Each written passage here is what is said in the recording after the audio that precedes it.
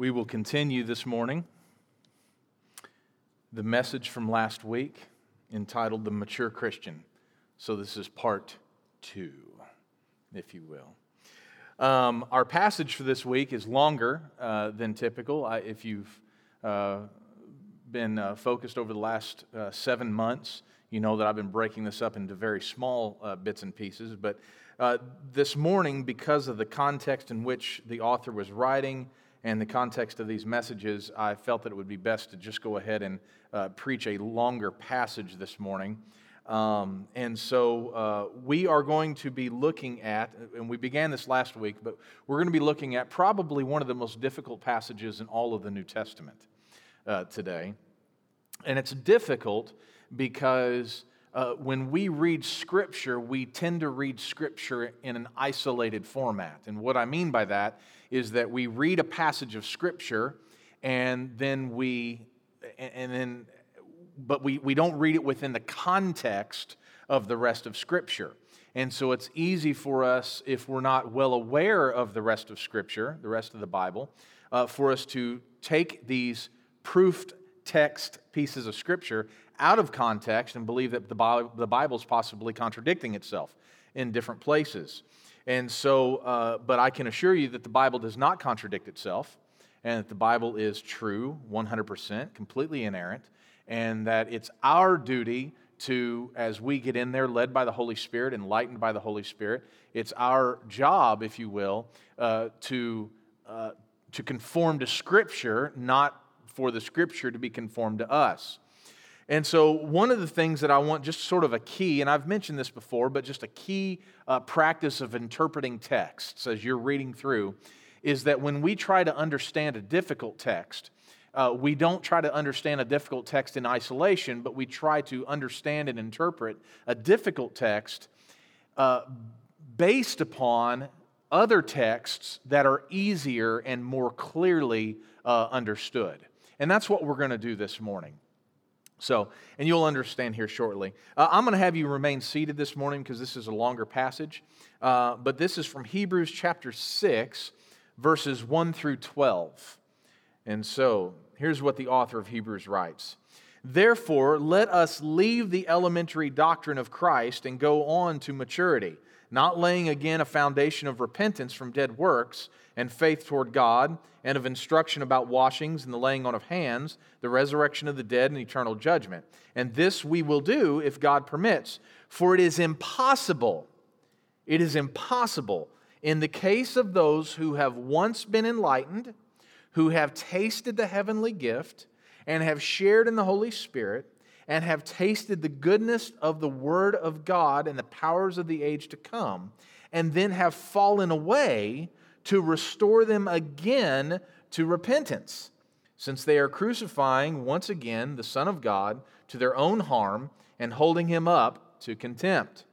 For land that has drunk the rain that often falls on it and produces a crop useful to those for whose sake it is cultivated, receives a blessing from God. But if it bears thorns and thistles, it is worthless and near to being cursed, and its end is to be burned. Though we speak in this way, yet in your case, beloved, we feel sure of better things, things that belong to salvation.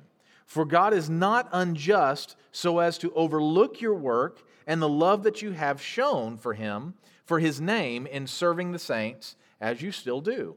And we desire each one of you to show the same earnestness, to have the full assurance of hope until the end, so that you may not be sluggish, but imitators of those who through faith and patience inherit the promises. Would you join me in prayer? Father, may we understand these texts. May we understand them and apply them into our lives. Father, may they not be simply just words on a page, Father, but they be words of life that will inform, convict, and edify us. Father, I pray that the Holy Spirit would be near and be working to enlighten and to illuminate these words, Father, and that we would understand them clearly, based upon the whole of Scripture, not based upon tradition, not based upon our own circumstances or our own experiences, but that we would understand them based upon the truth of your word, and that we would take the Bible as a whole. Lord, we love you. It's in Jesus' name we pray. Amen. So if you are hearing those words, if you are listening to those words, you understand that those are difficult words to hear, and in fact, scary words to hear. This line in here where the author writes, "For it is impossible in the case of those who have once been enlightened, who have tasted the heavenly gift, have shared in the Holy Spirit, have tasted the goodness of the Word of God and the powers of the age to come, and then have fallen away, to restore them again to repentance." That's a scary concept. It brings to mind this idea that if you fall away, once having tasted these blessings, that there is no saving you. There is no reconciliation for that individual. Now, what I want to start off with, though, this morning is an introduction in a little bit of a different way. I want to kind of set the groundwork, because today's passage and today's message is not about the preservation or the perseverance of the saints. That's not what today's passage is about. And we often call it, this doctrine, perseverance of the saints, especially in Reformed circles. And so for you that are unfamiliar with that phrase has also been coined, and crassly, I might add, those who are once saved, always saved, or even more crassly, the frozen chosen. Now, I don't like either one of those terms. Even though there is validity to those terms and those phrases. I don't like those phrases because the Bible calls us to persevere, and so I like using language that Scripture uses. Rather, so today's passage and message is not about perseverance of the saints, that those believers who have been saved will persevere to the end. Okay, they will persevere to the end. Those who have been saved will continue to be saved. Okay, that is a truth of Scripture. That is not what we're going to be preaching about. However, it's important for us to address it in order for us to understand what today's message is about. Today's passage is actually a warning to those Christians who refuse to mature. And I use those words carefully. This is a refusal of maturing. It's not an inability or a lack of opportunity. This is a warning passage to believers who are refusing to mature, to grow up in Christ. And if you were here last week, we talked about what that looks like, to grow up in Christ and not to have your feet firmly planted in the shallow end of the ocean, or to be living on milk when we should be eating solid food. Individuals who are willingly refusing to mature run the risk of falling away from Christ, or in other words, they may lose their salvation. Now that sounds like I'm contradicting myself, so I want to explain.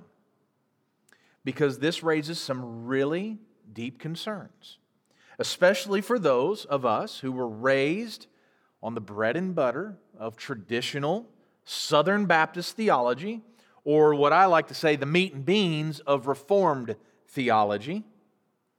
We have been instructed, rightly so, that genuine Christians cannot lose their salvation. We've been instructed that way. And that is absolutely correct. If that is what you have been taught, that genuine Christians cannot lose their salvation, you have been taught correctly. You have been taught correctly. And I want to use some verses. I don't want you to just trust the words that I'm saying. I want to use some texts in Scripture that confirm this, all right, to give you some reassurance. John says in the 5th chapter, verse 24, "Truly, truly, I say to you, whoever hears my word and believes him who sent me has eternal life. He does not come into judgment, but has passed from death to life." There is no if there. There is no if. If you hear my word and believe him who sent me, he has eternal life. Romans 8, 38 through 39. This is a a golden passage for this doctrine. For I am sure that neither death nor life, nor angels, nor rulers, nor things present, nor things to come, nor powers, nor height, nor depth, nor anything else in all creation, anything else in all creation will be able to separate us from the love of God in Christ Jesus our Lord. Paul is speaking to believers here. He is speaking to individuals who are washed in the blood of Christ, who have repented, and who have believed in the name of Jesus.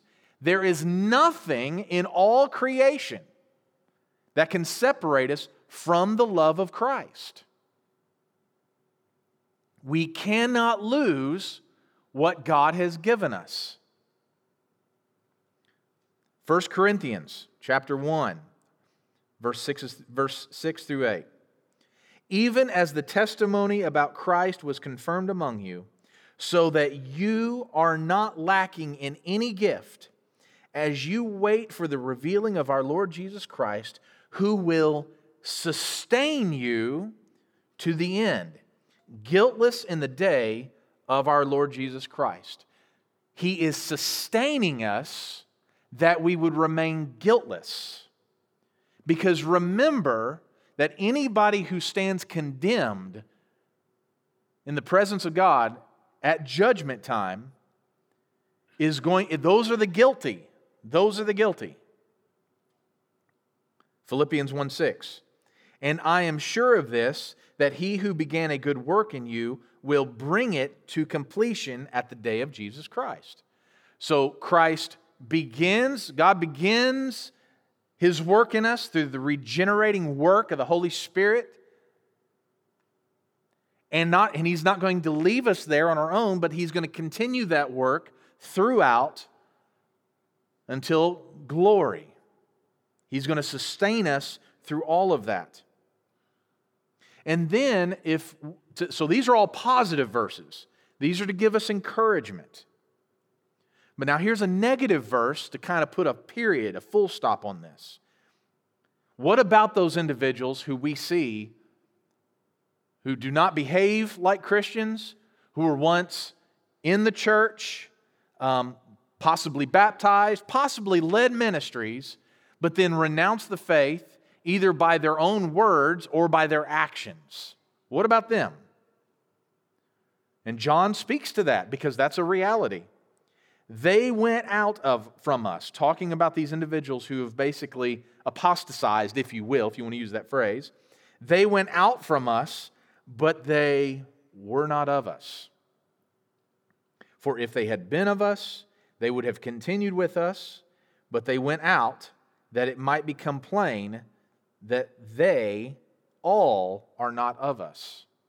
It's this idea that individuals, that just because we have warm bodies in the seats does not mean that everyone is of us. Because if they were of us, they would have continued with us. Now, Paul is not talking about, or John is not talking about here, like church membership. That, somebody maybe moves their membership. Well, obviously they move their membership, so they're not of us. That's not what he's talking about. He is speaking to faith in Christ. They are not of us as believers, because if they were, they would have continued the path in which they were on. Because genuine believers will not leave the path. Now, that doesn't mean and John speaks to this too, that doesn't mean that there isn't straying. That doesn't mean that we don't sometimes go wayward. That doesn't mean that there aren't times when we are going through seasons of doubt and trouble and even sinful behavior. That happens. But on the whole, we are continuing in a trajectory towards Christ and greater holiness. That's the trajectory that we're on. Now, I could have chosen more passages. There are tons of passages. And even in Romans 9, and you can go throughout the text, you can go through the Old Testament, and there are clues to this demonstrating, even in relation to Israel, that those who are of genuine Israel, those who are really God's people, who have been circumcised not just of the flesh, but of the heart, that those are the individuals that are true believers. And we're studying that right now on Wednesdays in Romans. So I could have chosen many, many other passages. And in fact, the only serious passage in Scripture that could even possibly contradict this truth is today's passage. It's today's passage. But if we understand what the author is doing in this passage, then we'll understand that he's not contradicting at all. He's not contradicting. In fact, that's why I included the last 4 verses of this section to demonstrate that the author is not contradicting himself and he's not contradicting what other authors in the New Testament have written. But he is providing a warning to us. Now, there are times, and we're almost done with this introduction, but I want to mention one more thing. There are times when our experiences with those inside and outside the church cause us to believe that it's possible to lose our salvation. And what I mean by that is that we will see somebody, and many of us could probably name somebody like this. Somebody who has been in the church many, many years. We trusted them, may have even been baptized by them. They may have led us to Christ. Active participants in the church. And then, what sometimes we consider to be all of a sudden, they renounce the faith. And they say, I no longer believe. Well, two things to make comments here. 2 points I want to make in my comments. Number one, it's never all of a sudden. It's never all of a sudden. If you were to inspect those lives, either visibly, in secret, or at least in the heart, that decision to renounce is never sudden. It's always this kind of gradual progression away from the things of Christ. And second of all, it's not that they are renouncing what they once believed, it's that they never believed it. They're just being honest about what they don't believe anymore. So what do we say to a seasoned pastor after 2 decades in the ministry who leaves his wife for another woman or a man, which we've seen here recently, and denounces Orthodox Christianity? And my response in lament is the same response that John gives. That they were never of us, because if they had been, they would have continued. I am not speaking of pastors who have to either be removed from a position or who willingly leave a position in the church due to personal sin or a difficult season in life. There are pastors who can be disqualified from the pastorate, but that does not mean that they've lost their salvation. It just means that they are disqualified from the pastorate. And they no longer need to be serving as a pastor. They need to just follow Christ. So we look to Hebrews 6 as a warning to Christians, especially those who refuse to grow up, that apostasy is deadly and irreversible. Irreversible. It's a warning to unbelievers in the church that proximity to Christians and the kindness of Christ is not the same as saving faith. And it's a warning that genuine believers will heed and unbelievers will reject. And that's the key here. This is a warning that genuine believers will heed this, but unbelievers will not. And it's a similar warning that we've already approached in chapter 2, but now we're going to flesh out. So, if I could say this, that God keeps what He saves, but He cannot keep that which He hasn't. And so if I could explain this just one little way by using an analogy, the concept of tenure in an educational system.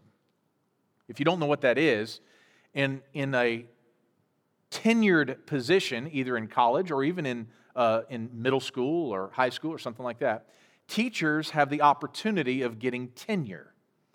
And what that basically means is based upon either a length of stay in a particular school system. This is typically for like elementary, middle school, and high school teachers. Once they've been there for so long, they are now tenured, which makes it nearly impossible to remove them from the position. You can move them positions, but you can't remove them from the institution. They'd pretty much have to kill someone. Likewise, professors in colleges, it's not based upon length of time, but also production can be tenured, and you pretty much have to kill somebody or commit a felony in order to be removed from that position. Now, I tie this in here because a lot of people think of their salvation and this concept of perseverance of the saints as the same as tenuring. It's not. It's not the same. It's a completely different concept. Because individuals, the idea is that now I'm saved, I can do whatever I want. No. That's the definition of an unbeliever. That's the definition of an unbeliever. Because a lot of times we look at those tenured individuals, and once they get tenure, now they can just be lazy and they don't have to work. Well, that's not true either. The majority of these individuals who are tenured, once they are tenured, they continue on the path that they have been blessed with. Well, it's the same as Christians. Those who are genuine believers, once they have been saved, they continue on this path. So, let's go ahead and talk about these passages in here, looking at what the author is trying to do. First is verses 1 through 3, pressing on to higher ground. It says here, "Therefore let us leave the elementary doctrine of Christ and go on to maturity, not laying again a foundation of repentance from the dead works and faith toward God, and of the instruction about washings, the laying on of hands, the resurrection of the dead, and eternal judgment. And this we will do if God permits." So, leading off from last week, the author is exhorting his listeners, which is primarily Jewish Christians, to leave the elementary doctrines of Christ and go on to maturity. Now, the author is not telling them to forget those doctrines or to ignore those doctrines. He's telling them to grow up. So, elementary mathematics, 1 plus 1, 2 plus 2, those are important, crucial, foundational skills to know. But by the time you're in high school, you should have moved on from that. We should not have to rehearse basic addition and subtraction. And if we do, then there's a problem there. This is similar to what the author is saying here. He's not saying reject those ideas. He's saying, no, those are foundational. Those are important truths to remember. But now it's time to move on.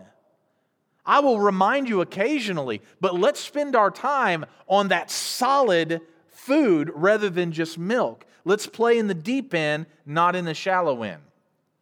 So here are 3 different examples of which the author is talking about. He says, not laying again a foundation of repentance from dead works and faith toward God. So that's one couplet. The second couplet is instruction about washing and the laying on of hands. And the third, resurrection of the dead and eternal judgment. And that triad, those 3 things, they go together, okay? And so the author is saying we need to move on from these elementary principles like these. And all of them are important. So the first one, repentance and faith. We should repent of our works that lead to death, which demonstrates our faith in God. And so that phrase there that the ESV uses, not laying again a foundation of repentance from dead works, the NIV actually says it a little bit better, is that we should repent from works that lead to death. We should repent from sin, and then we should aim on faith toward God. Repentance and faith are foundational to the gospel. Without these, there is no saving faith. The second one, the washings and the laying on of hand.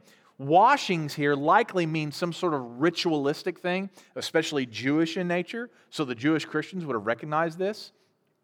And the laying on of hands, likewise, in the Old Testament and the New Testament, were considered to be blessings. They were considered to be, especially in the New Testament, signs of healing or through works of healing. The washings also could be related to baptism, but these were important factors in the faith. They were important in the New Testament as well. And finally, the resurrection of the dead and judgment are hallmarks of Christendom and our hope for the future. So these truths do not detract from our faith, but provide proper context from which we are able to grow in our faith. So we must have them. We can't just leave them behind and forget them, but we're supposed to use those as a propulsion to go forward and grow up.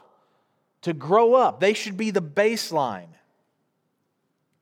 It seems, though, that the author's audience could not, or more likely, would not grow past these basic doctrines. They just wouldn't.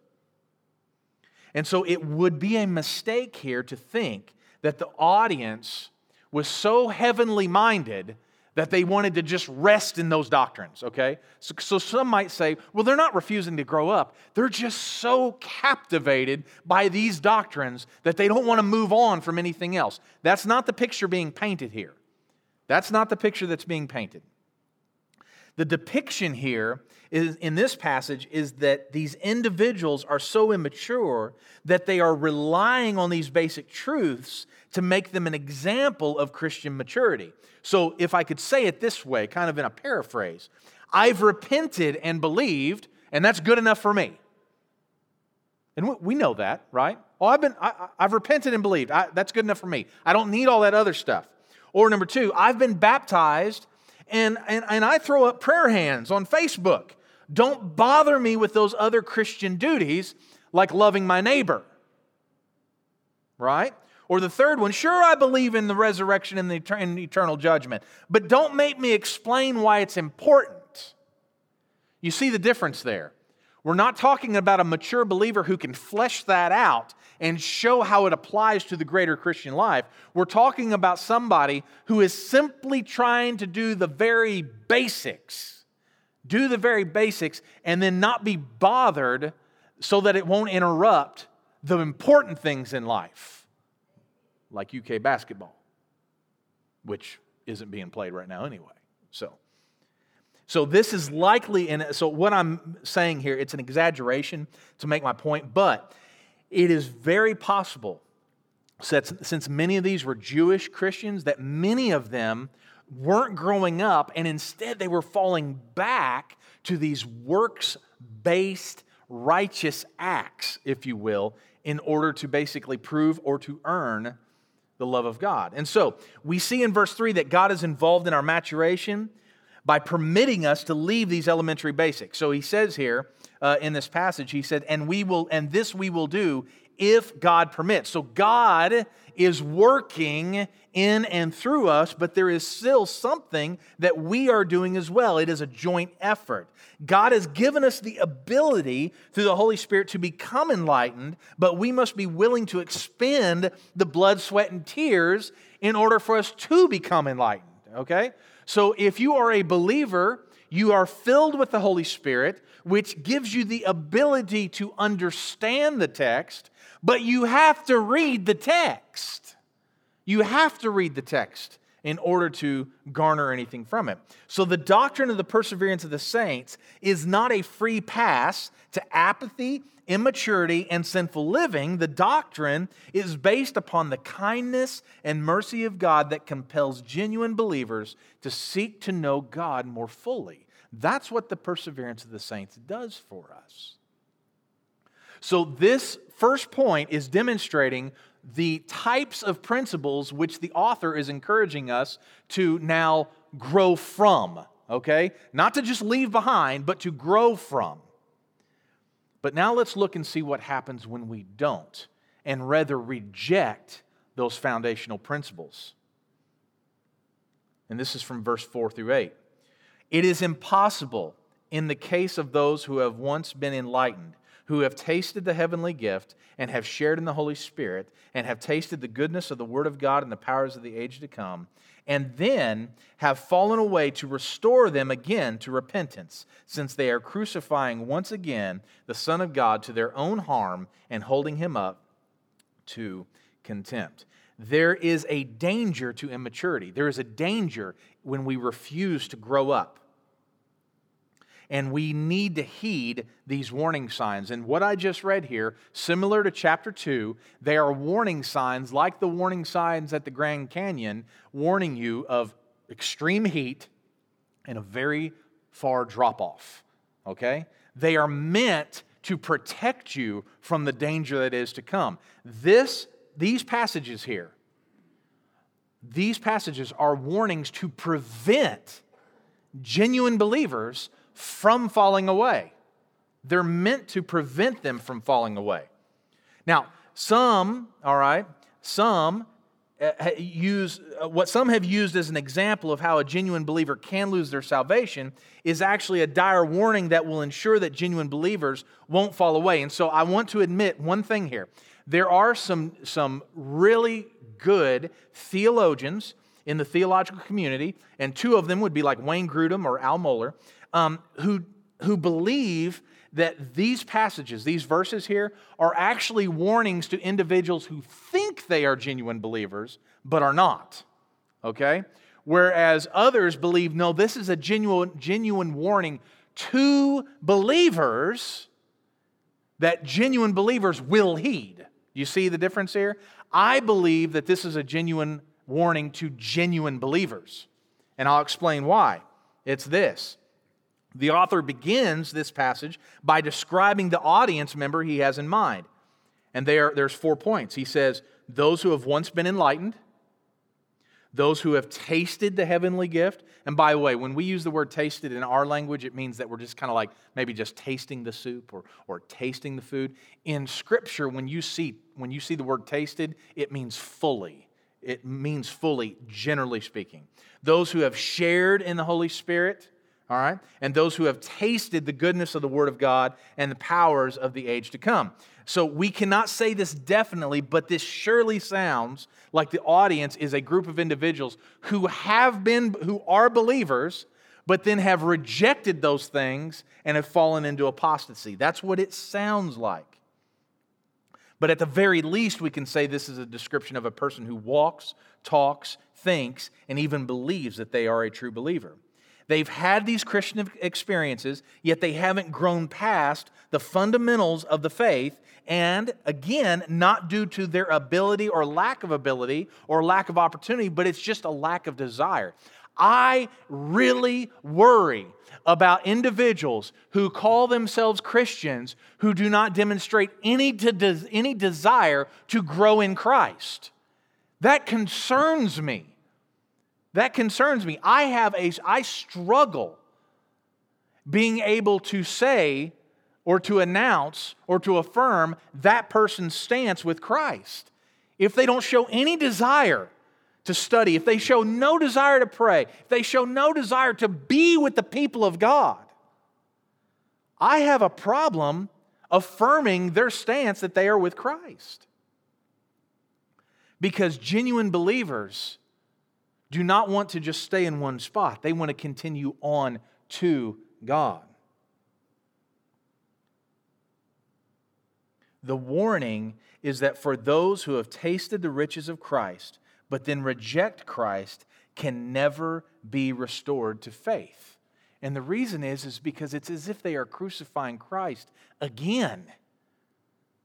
That's what the author's explanation is here. They can't be restored. Now, let's just step back for a second. Imagine that you are reading this for the first time in the day that Hebrews was written, and you read this letter, and you're a Jewish Christian, and you read this warning that basically if you don't grow up, you run the risk of rejecting what you say you believe, and if you do, and you renounce your faith, there is no redemption ahead for you.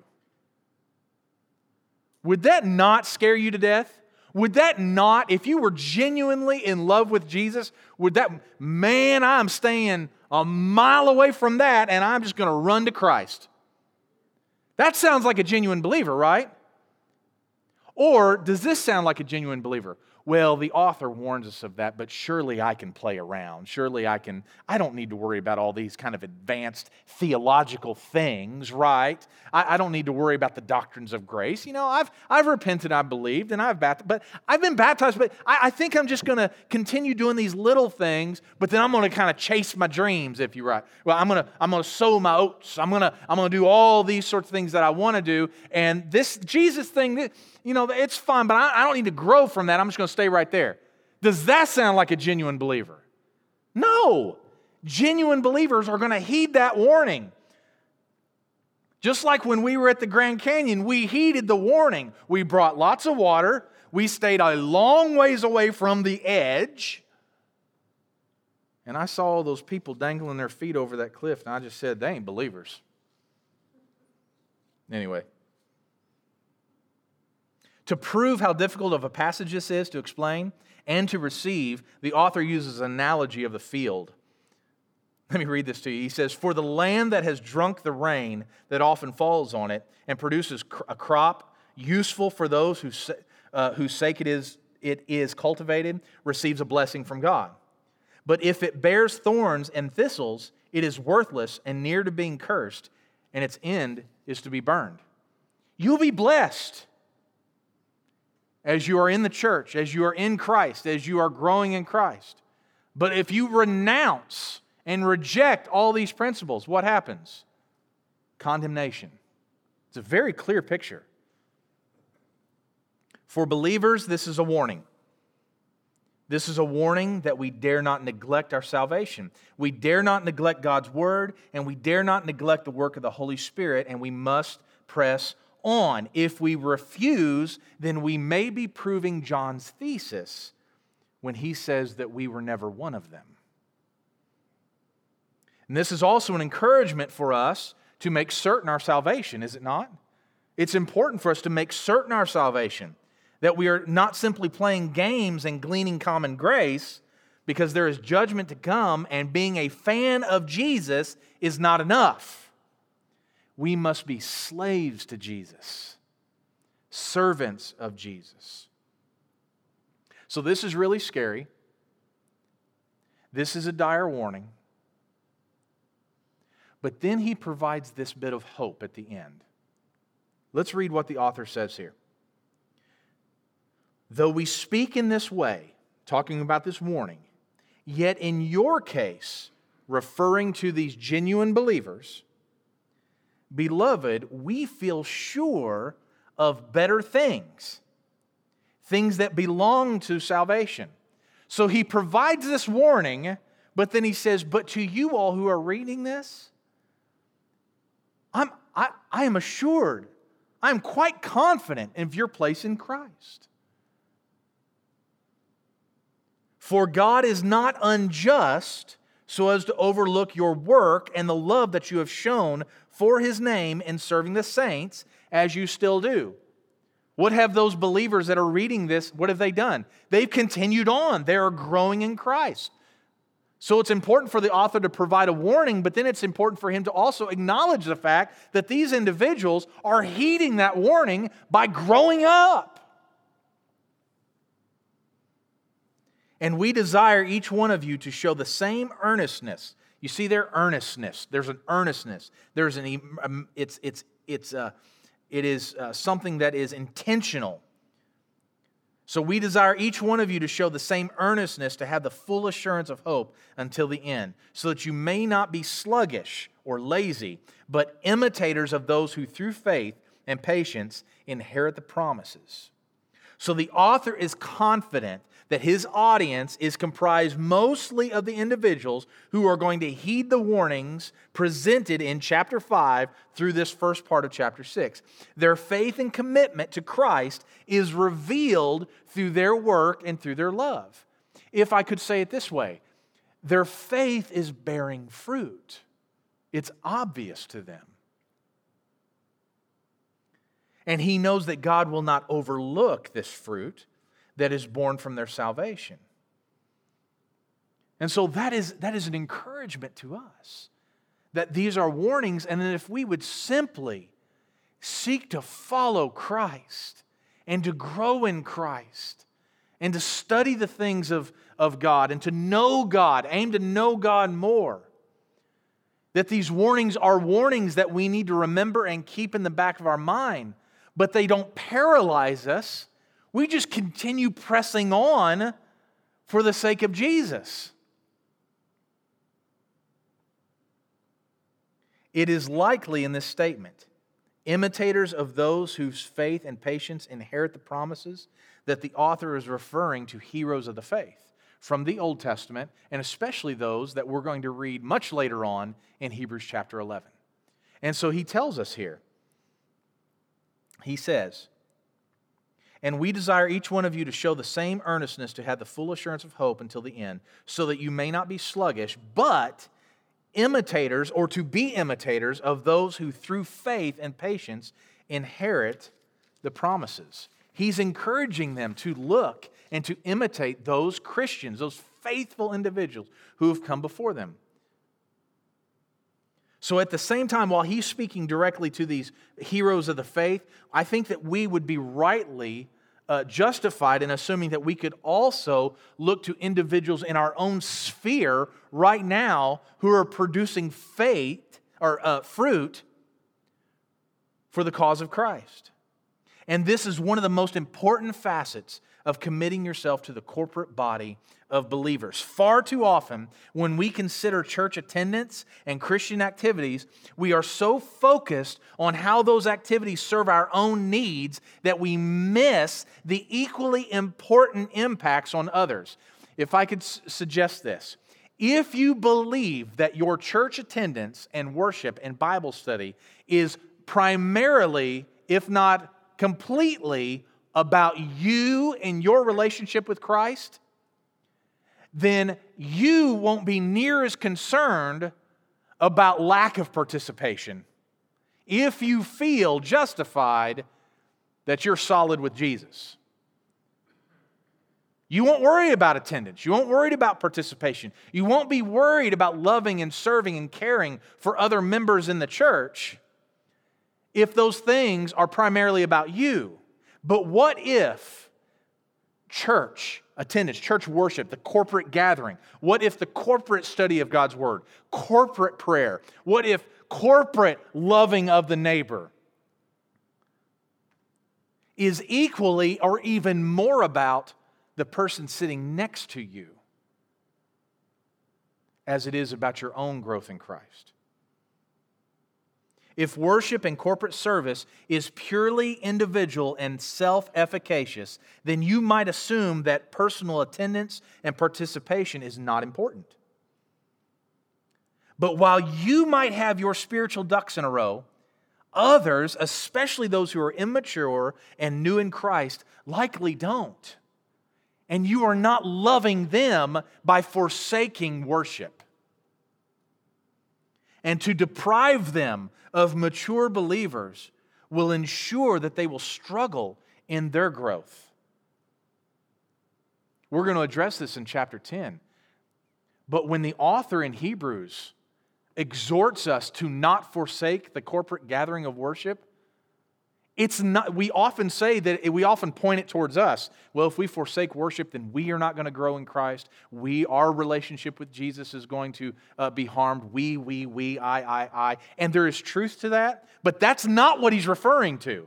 He's referring how you damage the corporate body of Christ by your lack of participation. When you forsake the church and gathering with the church, I think it's ironic I'm speaking to people who chose to gather with the church this morning. But you get the picture, all right? When we forsake that, we are actually causing injury to the body of Christ as a whole. Because it's not just about you.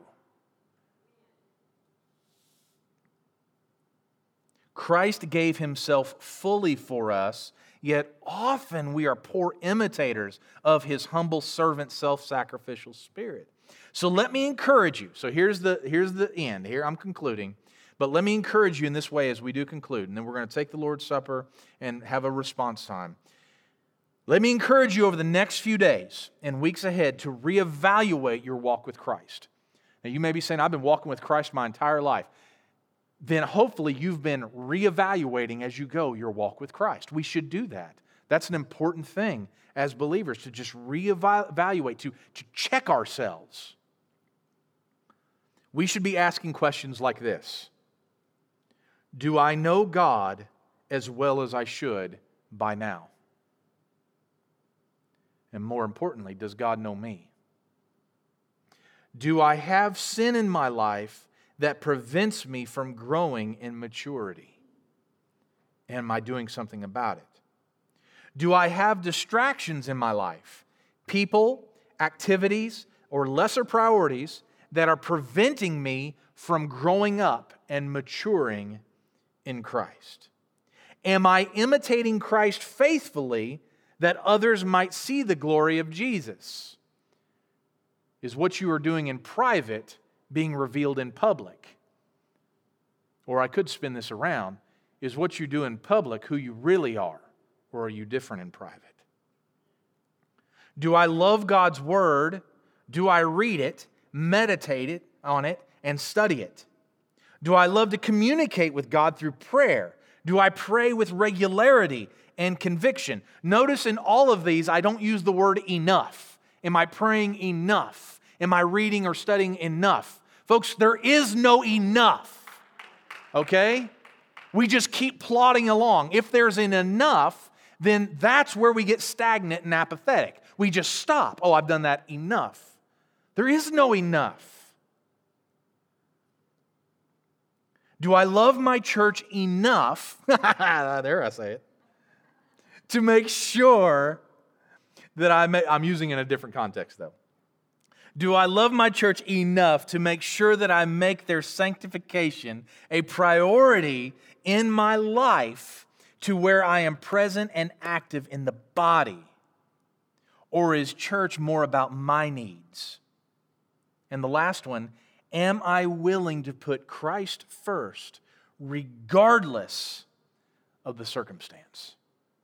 Regardless of my position and circumstance. Or in other words, in the words of the author of the Hebrews, am I willing and able to leave the elementary doctrines of Christ and to go on to maturity? Is that us? Are we willing to do that? Are we willing to heed the warnings of the author, the pastor that wrote this beautiful sermon in Hebrews? Or do we just want to continue dabbling in the shallow end?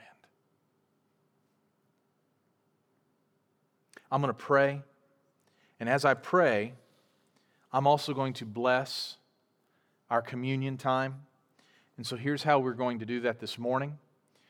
As I pray and as I bless those elements and bless our offering, when I conclude, feel free to come ahead up and gather your elements and go back to your seats. And then once you go back to your seat, then we're all going to take communion together this morning. All right? And then we will close and move on from this day. But let's not forget these exhortations that the author makes to us. These warnings are dire. They are dire warnings, but they are meant to keep genuine believers from straying and to following Christ. It's a rhetorical tool, if you will, by the author.